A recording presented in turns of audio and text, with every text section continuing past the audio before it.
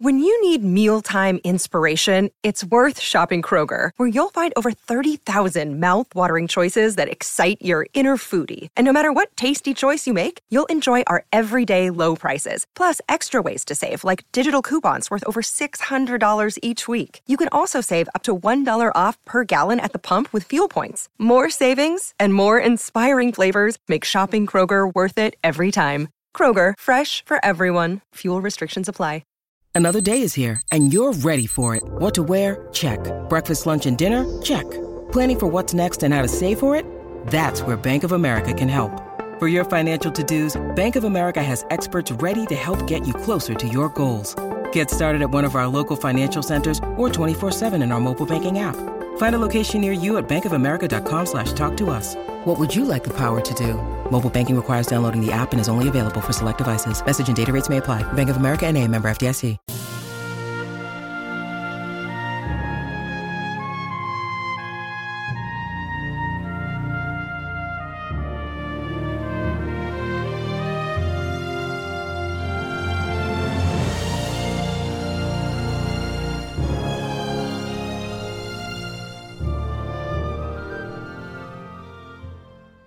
Welcome back, everyone, to 1001 Best of Jack London and Part 4, Chapters 4 and 5 of White Fang. And now Chapter 4, The Clinging Death. Beauty Smith slipped the chain from his neck and stepped back. For once, White Fang did not make an immediate attack. He stood still, ears pricked forward, alert and curious, surveying the strange animal that faced him. He had never seen such a dog before. Tim Keenan shoved the bulldog forward with a muttered, "Go to it." The animal waddled toward the center of the circle, short and squat and ungainly. He came to a stop and blinked across at White Fang. There were cries from the crowd of, "Go to him, Cherokee! Sick him, Cherokee! Eat him up!" But Cherokee did not seem anxious to fight. He turned his head and blinked at the men who shouted, at the same time wagging his stump of a tail good-naturedly. He was not afraid, but merely lazy. Besides, it did not seem to him that it was intended he should fight with the dog he saw before him. He was not used to fighting with that kind of dog, and he was waiting for them to bring on the real dog. Tim Keenan stepped in and bent over Cherokee, fondling him on both sides of the shoulders with hands that rubbed against the grain of the hair and that made slight, pushing forward movements. These were so many suggestions. Also, their effect was irritating, for Cherokee began to growl, very softly, deep down in his throat. There was a correspondence in rhythm between the growls and the movements of the man's hands. The growl rose in the throat with the culmination of each forward-pushing movement, and ebbed down to start up afresh with the beginning of the next movement. The end of each movement was the accent of the rhythm, the movement ending abruptly, and the growling rising with a jerk. This was not without its effect on White Fang. The hair began to rise on his neck and across his shoulders. Tim Keenan gave a final shove forward and stepped back again. As the impetus that carried Cherokee forward died down, he continued to go forward of his own volition, in a swift, bow-legged run. Then White Fang struck. A cry of startled admiration went up. He had covered the distance and gone in more like a cat than a dog, and with the same cat-like swiftness he had slashed with his fangs and leaped clear. The bulldog was bleeding back of one ear from a rip in his thick neck. He gave no sign, did not even snarl, but turned and followed after White Fang. The display on both sides, the quickness of the one and the steadiness of the other, had excited the partisan spirit of the crowd, that the men were making new bets and increasing original bets. Again, and yet again, White Fang sprang in, slashed, and got away untouched, and still his strange foe followed after him, without too great haste, not slowly, but deliberately and determinedly, in a business-like sort of way. There was purpose in his method, something for him to do that he was intent upon doing, and from which nothing could distract him. His whole demeanor, every action, was stamped with this purpose. It puzzled White Fang. Never had he seen such a dog. It had no hair protection. It was soft and bled easily. There was no thick mat of fur to baffle White Fang's teeth as they were often baffled by dogs of his own breed. Each time that his teeth struck, they sank easily into the yielding flesh, while the animal did not seem able to defend itself. Another disconcerting thing was that it made no outcry, such as he had been accustomed to with the other dogs he had fought. Beyond a growl or a grunt, the dog took its punishment silently, and never did it flag in its pursuit of him. Not that Cherokee was slow. He could turn and whirl swiftly enough, but White Fang was never there. Cherokee was puzzled too. He had never fought before with a dog with which he could not close. The desire to close had always been mutual. But here was a dog that kept at a distance, dancing and dodging here and there and all about. And when it did get its teeth into him, it did not hold on, but let go instantly and darted away again. But White Fang could not get at the soft underside of the throat. The bulldog stood too short, while its massive jaws were an added protection. White Fang darted in and out unscathed, while Cherokee's wounds increased. Both sides of his neck and head were ripped and slashed. He bled freely, but showed no signs of being disconcerted. He continued his plodding pursuit, though once, for the moment baffled, he came to a full stop and blinked at the men who looked on, at the same time wagging his stump of a tail as an expression of his willingness to fight. In that moment White Fang was in upon him and out, in passing, ripping his trimmed remnant of an ear.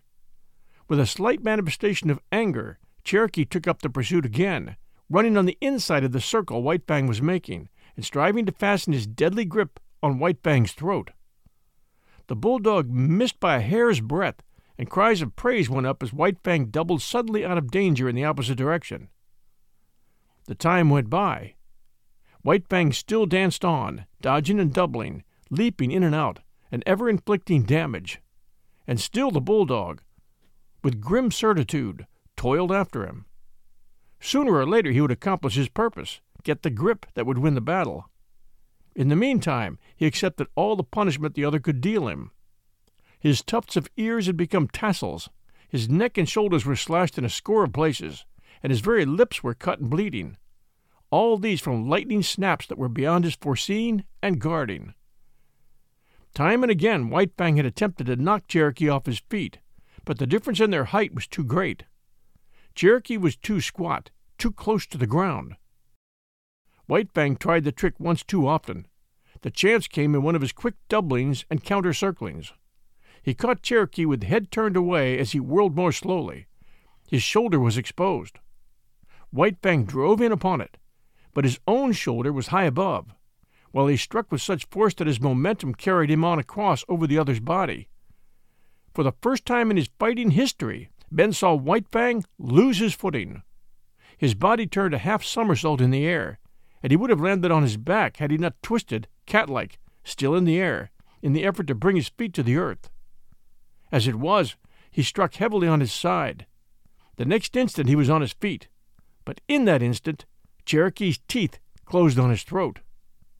It was not a good grip, being too low down toward the chest, but Cherokee held on. White Fang sprang to his feet and tore wildly around, trying to shake off the bulldog's body. It made him frantic, this clinging, dragging weight. It bound his movements, restricted his freedom. It was like the trap, and all his instinct resented it and revolted against it. It was a mad revolt. For several minutes he was to all intents insane. The basic life that was in him took charge of him. The will to exist of his body surged over him. He was dominated by this mere flesh love of life. All intelligence was gone. It was as though he had no brain. His reason was unseated by the blind yearning of the flesh to exist and move, at all hazards to move, to continue to move, for movement was the expression of his existence. Round and round he went, whirling and turning and reversing, trying to shake off the 50-pound weight that dragged at his throat. The bulldog did little but keep his grip. Sometimes, and rarely, he managed to get his feet to the earth and for a moment to brace himself against White Fang. But the next moment his footing would be lost, and he would be dragging around in a whirl of one of White Fang's mad gyrations. Cherokee identified himself with his instinct. He knew that he was doing the right thing by holding on, and there came to him certain blissful thrills of satisfaction. At such moments he even closed his eyes and allowed his body to be hurled hither and thither, willy-nilly, careless of any hurt that might thereby come to it. That did not count. The grip was the thing, and the grip he kept. White Fang ceased only when he had tired himself out. He could do nothing, and he could not understand. Never in all his fighting had this thing happened. The dogs he had fought with did not fight that way. With them it was snap and slash and get away, snap and slash and get away. He lay partly on his side, panting for breath. Cherokee, still holding his grip, urged against him, trying to get him over entirely on his side. White Fang resisted, and he could feel the jaws shifting their grip, slightly relaxing and coming together again in a chewing movement. Each shift brought the grip closer to his throat. The bulldog's method was to hold what he had, and when opportunity favored, to work in for more. Opportunity favored when White Fang remained quiet. When White Fang struggled, Cherokee was content merely to hold on. The bulging back of Cherokee's neck was the only portion of his body that White Fang's teeth could reach. He got hold toward the base where the neck comes out from the shoulders, but he did not know the chewing method of fighting, nor were his jaws adapted to it. He spasmodically ripped and tore with his fangs for a space. Then a change in their position diverted him. The bulldog had managed to roll him over on his back, and still hanging on his throat was on top of him. Like a cat, White Fang bowed his hindquarters in, and with the feet digging into his enemy's abdomen above him, he began to claw with long, tearing strokes. Cherokee might well have been disemboweled had he not quickly pivoted on his grip and got his body off of White Fang's and at right angles to it. But there was no escaping that grip. It was like fate itself, and as inexorable. Slowly it shifted up along the jugular. All that saved White Fang from death was the loose skin of his neck and the thick fur that covered it. This served to form a large roll in Cherokee's mouth, the fur of which well nigh defied his teeth. But bit by bit, whenever the chance offered, he was getting more of the loose skin and fur in his mouth. The result was that he was slowly throttling White Fang. The latter's breath was drawn with greater and greater difficulty as the moments went by. It began to look as though the battle was over. The backers of Cherokee waxed jubilant and offered ridiculous odds. White Fang's backers were correspondingly depressed and refused bets of 10-1 and 20-1, though one man was rash enough to close a wager of 50-1. This man was Beauty Smith. He took a step into the ring and pointed his finger at White Fang. Then he began to laugh derisively and scornfully. This produced the desired effect. White Fang went wild with rage. He called up his reserves of strength and gained his feet. As he struggled around the ring, the 50 pounds of his foe ever dragging on his throat, his anger passed into panic. The basic life of him dominated him again, and his intelligence fled before the will of his flesh to live. Round and back again, stumbling and falling and rising, even uprearing at times on his hind legs and lifting his foe clear of the earth, he struggled vainly to shake off the clinging death. At last he fell, toppling backward, exhausted, and the bulldog promptly shifted his grip, getting in closer, mangling more and more of the fur-folded flesh, throttling White Fang more severely than ever. Shouts of applause went up for the victor, and there were many cries of "Cherokee! Cherokee!" To this Cherokee responded by vigorous wagging of the stump of his tail. But the clamor of approval did not distract him. There was no sympathetic relation between his tail and his massive jaws. The one might wag, but the others held their terrible grip on White Fang's throat. It was at this time that a diversion came to the spectators. There was a jingle of bells. Dog mushers' cries were heard. Everybody, save Beauty Smith, looked apprehensively, the fear of the police strong upon them. But they saw, up the trail, and not down, 2 men running with sled and dogs. They were evidently coming down the creek from some prospecting trip. At the sight of the crowd, they stopped their dogs and came over and joined it, curious to see the cause of the excitement. The dog musher wore a mustache, but the other, a taller and younger man, was smooth-shaven, his skin rosy from the pounding of his blood and the running in the frosty air. White Fang had practically ceased struggling.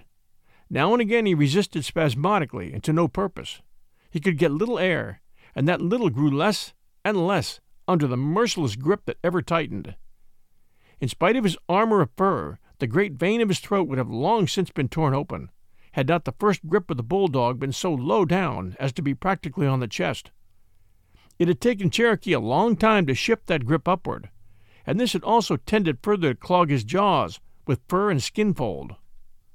In the meantime, the abysmal brute in Beauty Smith had been rising into his brain and mastering the small bit of sanity that he possessed at best. When he saw White Fang's eyes beginning to glaze, he knew beyond doubt that the fight was lost. Then he broke loose. He sprang upon White Fang and began savagely to kick him. There were hisses from the crowd and cries of protest, but that was all.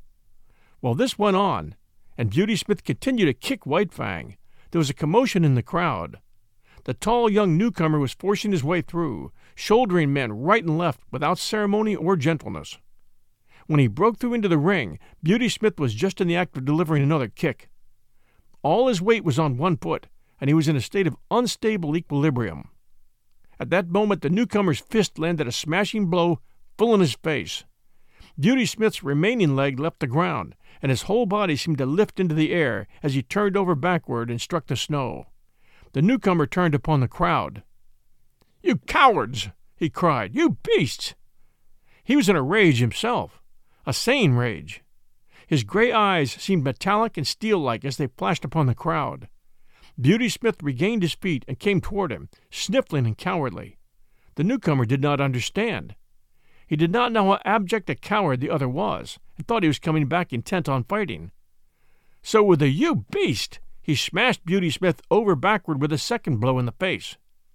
Beauty Smith decided that the snow was the safest place for him, and lay where he had fallen, making no effort to get up. "Come on, Matt, lend a hand," the newcomer called the dog musher, who had followed him into the ring. Both men bent over the dogs. Matt took hold of White Fang, ready to pull when Cherokee's jaws should be loosened. This the younger man endeavored to accomplish by clutching the bulldog's jaws in his hands and trying to spread them, but it was a vain undertaking. As he pulled and tugged and wrenched, he kept exclaiming with every expulsion of breath, "Beasts!" The crowd began to grow unruly, and some of the men were protesting against the spoiling of the sport, but they were silenced when the newcomer lifted his head from his work for a moment and glared at them. "You damn beasts!" he finally exploded, and went back to his task. "It's no use, Mr. Scott. You can't break him apart that way," Matt said at last. The pair paused and surveyed the locked dogs. "Ain't bleeding much," Matt announced. "Ain't got all the way in yet." "But he's liable to any moment," Scott answered. "There, did you see that? He shifted his grip in a bit." The younger man's excitement and apprehension for White Fang was growing. He struck Cherokee about the head savagely, again and again, but that did not loosen the jaws. Cherokee wagged the stump of his tail in advertisement that he understood the meaning of the blows, but that he knew he was himself in the right and only doing his duty by keeping his grip. "Won't some of you help?" Scott cried desperately at the crowd. But no help was offered. Instead, the crowd began sarcastically to cheer him on and showered him with facetious advice. "You'll have to get a pry," Matt counseled. The other reached into the holster at his hip, drew his revolver, and tried to thrust its muzzle between the bulldog's jaws. He shoved, and shoved hard, till the grating of the steel against the locked teeth could be distinctly heard. Both men were on their knees, bending over the dogs. Tim Keenan strode into the ring. He paused beside Scott and touched him on the shoulder, saying ominously, "Don't break them teeth, stranger." "Then I'll break his neck," Scott retorted, continuing his shoving and wedging with the revolver muzzle. "I said, don't break them teeth," the faro dealer repeated, more ominously than before. But if it was a bluff he intended, it did not work. Scott never desisted from his efforts, though he looked up coolly and asked, "Your dog?" The faro dealer grunted. "Then get in here and break this grip." "Well, stranger," the other drawled irritatingly, "I don't mind telling you that's something I ain't worked out for myself. I don't know how to turn the trick." "Then get the hell out of my way," was the reply, "and don't bother me. I'm busy." Tim Keenan continued standing over him, but Scott took no further notice of his presence. He had managed to get the muzzle in between the jaws on one side and was trying to get it out between the jaws on the other side. This accomplished, he pried gently and carefully, loosening the jaws a bit at a time, while Matt, one bit at a time, extricated White Fang's mangled neck. "Stand by to receive your dog," was Scott's peremptory order to Cherokee's owner. The faro dealer stooped down obediently and got a firm hold on Cherokee. "Now!" Scott warned, giving the final pry. The dogs were drawn apart, the bulldog struggling vigorously. "Take him away," Scott commanded, and Tim Keenan dragged Cherokee back into the crowd. White Fang made several ineffectual efforts to get up. Once he gained his feet, but his legs were too weak to sustain him, and he slowly wilted and sank back into the snow. His eyes were half closed, and the surface of them was glassy. His jaws were apart, and through them the tongue protruded, draggled and limp. To all appearances he looked like a dog that had been strangled to death. Matt examined him. "Just about all in," he announced, "but he's breathing all right." Beauty Smith had regained his feet and come over to look at White Fang. "Matt, how much is a good sled dog worth?" Scott asked. The dog musher, still on his knees and stooped over White Fang, calculated for a moment. $300, he answered. "And how much for one that's all chewed up like this one?" Scott asked, nudging White Fang with his foot. "Half of that," was the dog musher's judgment. Scott turned on Beauty Smith. "Did you hear, Mr. Beast? I'm going to take your dog from you, and I'm going to give you $150 for him." He opened his pocketbook and counted out the bills. Beauty Smith put his hands behind his back, refusing to touch the proffered money. "I ain't a-sellin'," he said. "Oh, yes, you are," the other assured him, "because I'm buying. Here's your money. The dog's mine." Beauty Smith, his hands still behind him, began to back away. Scott sprang toward him, drawing his fist back to strike. Beauty Smith cowered down in anticipation of the blow. "I got my rights," he whimpered. "You forfeited your rights to own that dog," was the rejoinder. "Are you going to take the money, or do I have to hit you again?" "All right." Beauty Smith spoke up with the alacrity of fear. "But I take the money under protest," he added. "The dog's a mint. I ain't going to be robbed. A man's got his rights." "Correct," Scott answered, passing the money over to him. "A man's got his rights, but you're not a man. You're a beast." "Just wait till I get back to Dawson," Beauty Smith threatened. "I'll have the law on you. If you open your mouth when you get back to Dawson, I'll have you run out of town. Understand?" Beauty Smith replied with a grunt. "Understand?" the other thundered with abrupt fierceness. "Yeah," Beauty Smith grunted, shrinking away. "Yeah, what?" "Yes, sir," Beauty Smith snarled. "Look out! He'll bite!" someone shouted, and a guffaw of laughter went up. Scott turned his back on him and returned to help the dog musher, who was working over White Fang. Some of the men were already departing. Others stood in groups, looking on and talking. Tim Keenan joined one of the groups. "Who's that mug?" he asked. "Weed and Scott," someone answered. "And who the hell is Weed and Scott?" the faro dealer demanded. "Oh, one of them crackerjack mining experts. He's in with all the big bugs. If you want to keep out of trouble, you'll steer clear of him. That's my talk. He's all hunky with the officials. The gold commissioner's a special pal of his." "Yeah, I thought he must be somebody," was the faro dealer's comment. "That's why I kept my hands off him at the start." We'll return with Chapter 5 right after these sponsor messages. You know how to book flights and hotels. All you're missing is a tool to plan the travel experiences you'll have once you arrive. That's why you need Viator. Book guided tours, excursions, and more in one place. There are over 300,000 travel experiences to choose from, so you can find something for everyone. And Viator offers free cancellation and 24/7 customer support for worry-free travel. Download the Viator app now and use code Viator10 for 10% off your first booking in the app. Find travel experiences for you. Do more with Viator. And now Part 4, Chapter 5, White Fang, the Indomitable. "It's hopeless," Weedon Scott confessed. He sat on the step of his cabin and stared at the dog musher, who responded with a shrug that was equally hopeless. Together they looked at White Fang at the end of his stretched chain, bristling, snarling, ferocious, straining to get at the sled dogs. Having received sundry lessons from Matt, said lessons being imparted by the means of a club, the sled dogs had learned to leave White Fang alone, and even then they were lying down at a distance, apparently oblivious of his existence. "It's a wolf and there's no taming it," Weedon Scott announced. "Oh, I don't know about that," Matt objected.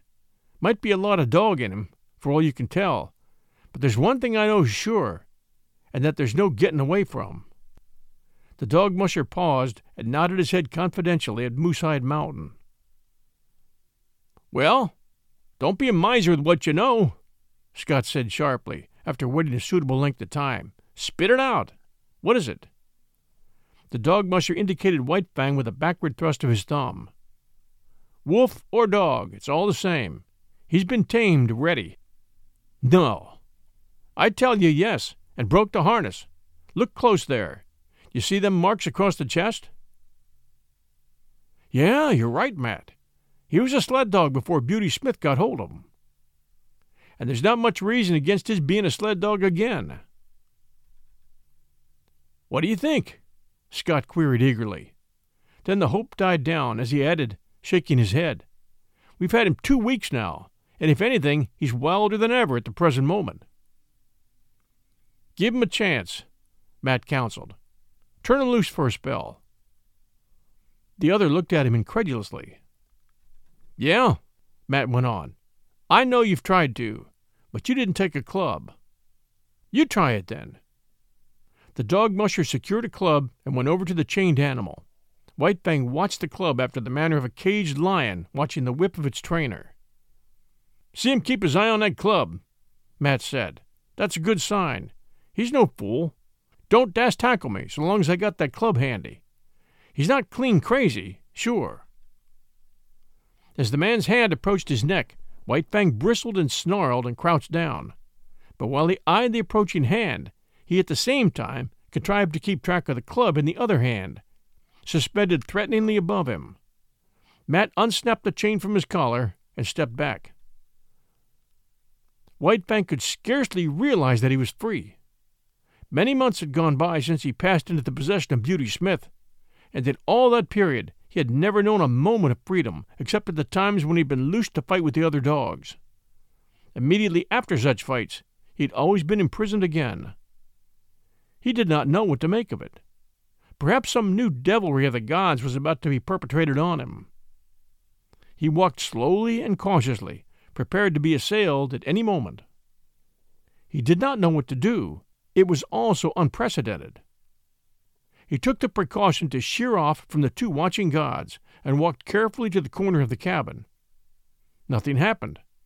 He was plainly perplexed, and he came back again, pausing a dozen feet away and regarding the 2 men intently. "Won't he run away?" his new owner asked. Matt shrugged his shoulders. "Got to take a gamble here. Only way to find out is to find out." "Poor devil," Scott murmured pityingly.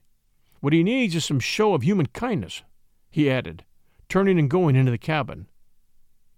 He came out with a piece of meat, which he tossed to White Fang. He sprang away from it, and from a distance studied it suspiciously. "Hi, you, Major!" Matt shouted warningly, but too late.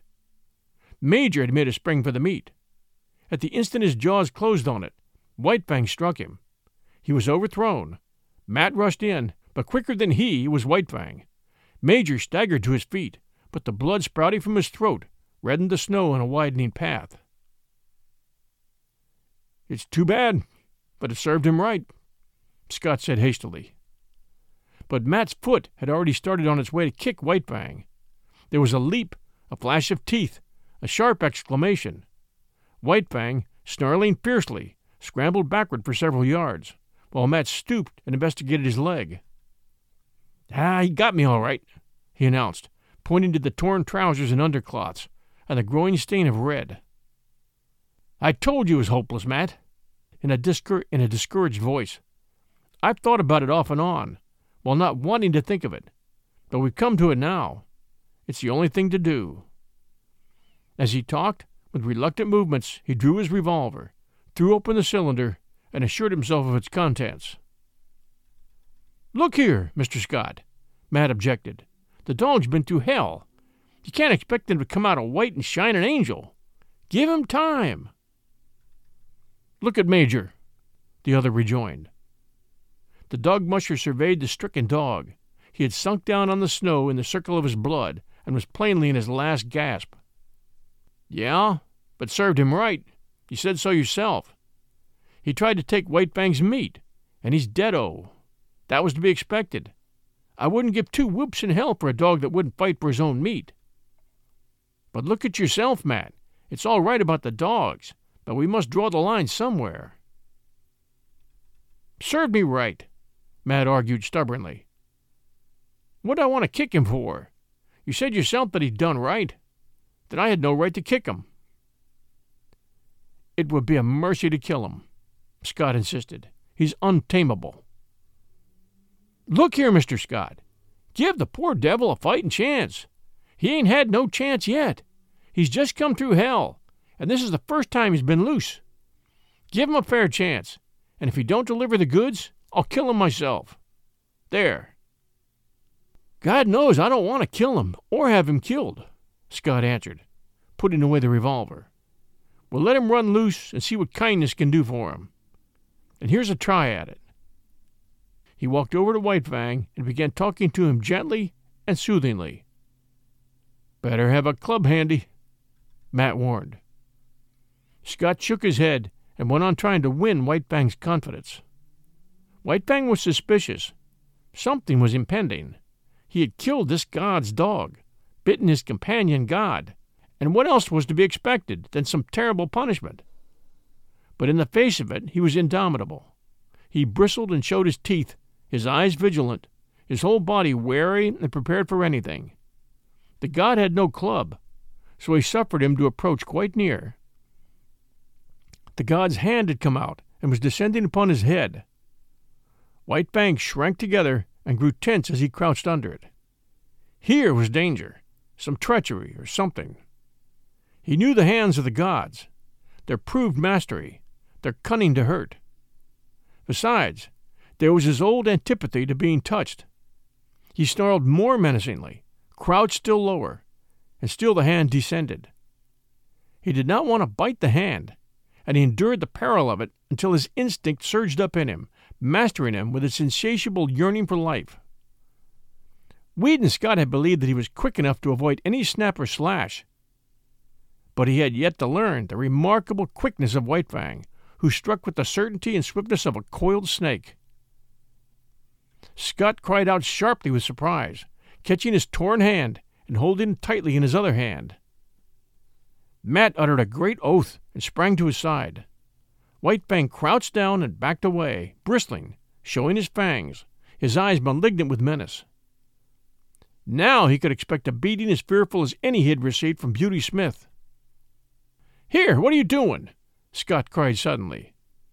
Matt had dashed into the cabin and come out with a rifle.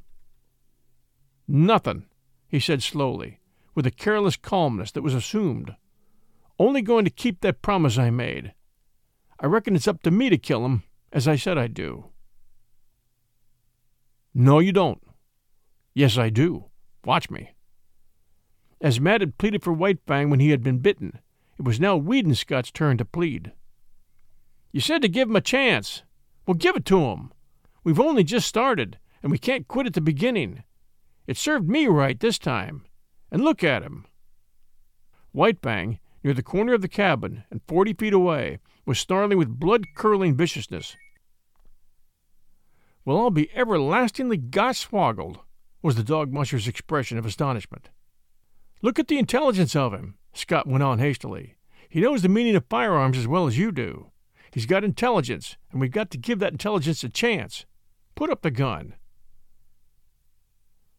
"All right, I'm willing," Matt agreed.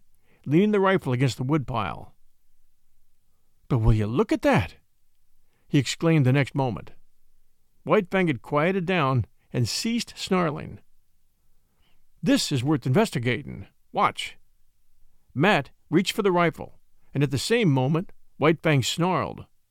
He stepped away from the rifle, and White Fang's lifted lips descended, covering his teeth. "Now, just for fun." Matt took the rifle and began slowly to raise it to his shoulder. White Fang's snarling began with the movement, and increased as the movement approached its culmination. But the moment before the rifle came to a level on him, he leaped sideways behind the corner of the cabin. Matt stood staring along the sights of the empty space of snow which had been occupied by White Fang. The dog musher put the rifle down solemnly, then turned and looked at his employer. "I agree with you, Mr. Scott. That dog's too intelligent to kill." Thanks for joining us for these 2 chapters of Jack London's White Fang. Join us next week Sunday at 12 noon Eastern Time for 2 more chapters from White Fang. This is your host and storyteller, John Hagedorn. This is 1001 Best of Jack London. We always appreciate reviews, and we appreciate you telling others about our show. Stay safe out there, everyone, and we'll be back soon.